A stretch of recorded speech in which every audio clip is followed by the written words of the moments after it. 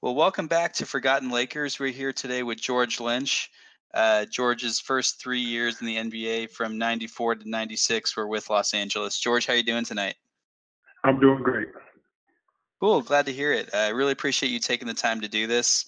When I started this podcast, you were a guy I thought about getting in touch with early. So glad we are able to finally get this going. But one of the first questions I typically like to ask when I've gotten a chance to talk to a former Laker, when did you get started playing basketball, and when did you start to realize that you had a real future in the game? I started. I was about 9 years old. My stepfather used to take me to the gym with him, Hmm. and on Sundays, and I used to play with the older guys. And I guess I probably figured that I was pretty good by the time I was got to middle school. I was one of the tallest in my class. Hmm. Uh, And then, people were like, oh man, you're pretty good at this. I played both sports. I played multiple sports. I tried baseball at one point, tried to play a little soccer. Uh, football, I was too skinny and tall by the time I got to high school. Hmm. And I just decided that basketball was probably a better sport for me. Were you a fan of any particular players or teams growing up at that time? Yeah, I grew up in, I'm from Virginia, so I was a big Julius Erving fan Oh, with the okay, cool. 76ers. Yeah. Very nice. Yeah, you touched a little bit about talking about when you were started to play in high school, and I was doing a little research for this, and was reading about the 1989 McDonald's All-American game that you got to play in, Yes, yes. and I was thinking like, well, obviously, so this is way before the internet, way before YouTube. So, did you know a lot about the guys that you were going to play with in that game? Like, did you like know who Shaq was? Did you know who Jim Jackson and Tracy Murray and all these guys were, or I did heard, you? I've heard of those guys through the Nike All Star camps and things like that. I played against, a few of them.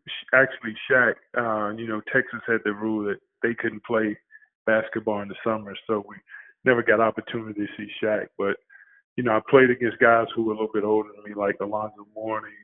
Hmm. Uh, Played against him. We beat them in the state finals in high school my Oh junior wow. year. Yeah, so I mean, I was by the time my junior year, I was a top 25 player in the country. I was by the time I became a senior, I won one state championship as a junior. Went to Hmm. uh, the end of my junior year, I left my hometown and went to a basketball powerhouse, Flint Hill. Where like Dennis Scott and all those guys played. Oh And cool. yeah, so I mean, by the time my junior, senior year, I was, a top 25 player in the country. Did you play with Dennis Scott, or was he was a little older than you? I He was think. a little older. He was, I think Dennis is 1 or 2 years ahead of me. Oh, okay. But we Um, played for the same high school coach. Yeah. Just coming out of high school, like you said, top 25 player in the country, get to go to the 89 McDonald's All-American game. What was the recruitment process like that led to you selecting University of North Carolina? Well, I was actually a Lynn Bias fan. That's why I Mm, wore number 34 in high school and throughout college. Uh, then the Lynn Bias situation happened my freshman year, mm. and Maryland never recovered from it. But I always wanted to play in the ACC because I was, you know, grew up in Virginia, and by the time I was recruited, I narrowed my list down to two Virginia schools: Virginia Tech, North Carolina, and of course, I like Georgetown, John Thompson, but John Thompson and Coach Smith didn't recruit the same player, so. Mm. Uh, Um, and then Maryland never recovered. So those are my top 5 to 6 schools. Hmm. And, it came down to, you know, playing for legendary Dean Smith and all the great players that he had coming through the University of North Carolina in the early 80s and 90s. And obviously, you got to be a part of a storied UNC team in '93. going all the way in the NCAA tournament and winning the title. I mean, are there any particular memories from that tournament run that like really stick out to you to this day? That whole year was very memorable for that team. We lost 4 games that year, and the way we lost the 4 games, it was always something that we learned from the next day in practice or the following week. Uh, we lost to 4 good teams. Wake Forest had a good team that year. We lost to Michigan in the Christmas tournament in Hawaii by Mm-hmm. chip in at the buzzer. Uh, of course, the rivalry with Duke, we split home and home, Mm-hmm. and then we lost to Georgia Tech in the ACC championship game. Oh, okay. So yeah, it was a lot of good memories uh, throughout that year. Of course, the Florida State comeback. We were down by 22 points, made Mm-hmm. that comeback. So it was Coach Smith's last championship team. So Oh, that's true. over the years, you look back on it. We accomplished a lot of good things that year. Cool. Well, you come out for the 93 NBA draft, get drafted 12th overall by the Lakers. Heading into the draft, were you feeling like you were going to get selected by the Lakers, or were you like hoping to go to any other teams or thinking you might get another team, or how was the No, pre-draft we didn't. process? I didn't. Go We ahead. didn't know. Dean Smith was connected with a lot of GMs and owners, and kind of got a feel for where his players were going to go. And I knew I was going to be a top 15 player, but didn't know where in that process I was going to end up. I think I worked out for Seattle that year, Miami, Mm-hmm. the Lakers, the Pacers, and a team that I worked out for that year. So I've been a lifelong Lakers fan, collected, Lakers cards, memorabilia and stuff for a long time. And so I have like several different cards of yours, like still from when I was a kid. And Mm-hmm. in them I noticed you had different jersey numbers, and then I like doing a little bit more research. You played 3 years in LA, and every single year you had a different jersey number. And, so Well, what was the actually, I thing only behind had 2 numbers, but I wanted number 34, but Tony Smith had that number when I came that? in, and Okay. then you know we were rebuilding, and we had bad years, and I was just trying to find any way to start over. I Oh, ended okay. up wearing 24 1 year, and was in the trade uh, for for for Shaq and Kobe to Uh-huh. Vancouver, Anthony Taylor and myself. Yeah, yeah. So I think your rookie year you had 24, and then you were 30, and then your last year in LA you were 34, the last player to wear number 34 before Shaq, like you said, before you were in that trade for Vancouver. But what's so unique about your last year was Magic Johnson's comeback. And I remember, like I said, the first episode I did with this was the Fred Roberts episode. And so he was on that team.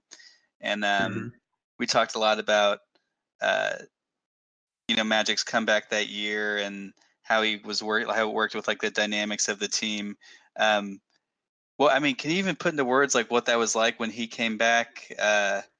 And how it affected the team, or how did it affect your game personally, or how did that work out for you as an individual? Well, actually, it actually worked out great for me because I got a chance to play when he came back. I had my 30-point game uh, when he came back out of retirement against the Bucks, Hmm. uh, and it was it was how can I put it? It was good and bad. Hmm. Cedric Sabalas was leading the team in scoring. Matter of fact, he might have been leading the league in scoring. Hmm. Magic comes back, Cedric goes AWOL, goes to the bench. So it was a lot of drama going on. But actually, Magic coming back, he made travel better. We ate better food. Uh, we was treated better as players. So uh, although it was a great franchise, but you know, uh, Magic had that rock star status, people started to come to the games. We played out in sold out arenas, Mm-hmm. and unfortunately we didn't make the playoffs that year, but some good things came along with it. Oh, that's interesting. I like the part about you getting, nicer treatment on the road and better food. I don't think Fred said anything about that, so that's funny. Yeah, I just remember Magic coming back, complaining that he wasn't gonna eat the food that the airlines catered. Oh yeah. They started picking up food from restaurants, so that was a big difference. And then obviously that being your last year in LA, like you said, and being in the trade to kind of make room to sign Shaq, that trade to Vancouver, did that catch you off guard? Or once they started pursuing Shaq, were you expecting that something might happen? Well, I think every player when they first get traded, it's a shot. I was actually doing a camp in what was it, Pacific Palisades when I found out that I was getting traded, and it was shocking because Jerry West's son was at the camp, Mm-hmm. and I'm not for sure who dropped them off. Jerry dropped them off, or his wife dropped them off, but Jerry didn't come in and tell me that he was trading me. So that was my first experience, Mm-hmm. being in business transaction with the Lakers. I mean, so what were you expecting going to Vancouver? Because I guess when you got there, it may have just been their second year as a team in Vancouver. Well, I think it might have been their third year. I'm not for sure. Maybe you're But right. Yeah. I was, it was an opportunity for me to play more. It was an expansion team. You know, coming from North Carolina and where I played high school basketball, losing, I think we won 15 games that whole year. So that was depressing, Yeah. and a shocker and hard to swallow as a professional athlete. But it was an opportunity for me to learn, what it took to be a pro. And then when I got my opportunity to go to Philadelphia, I was better prepared.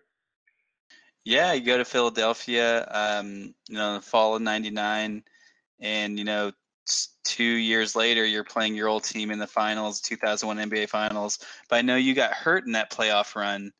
Yeah, I was hurt in the semifinals. I broke my fifth metatarsal.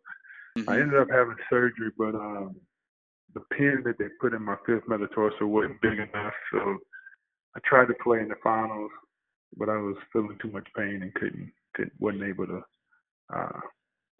play. Yeah, I remember that.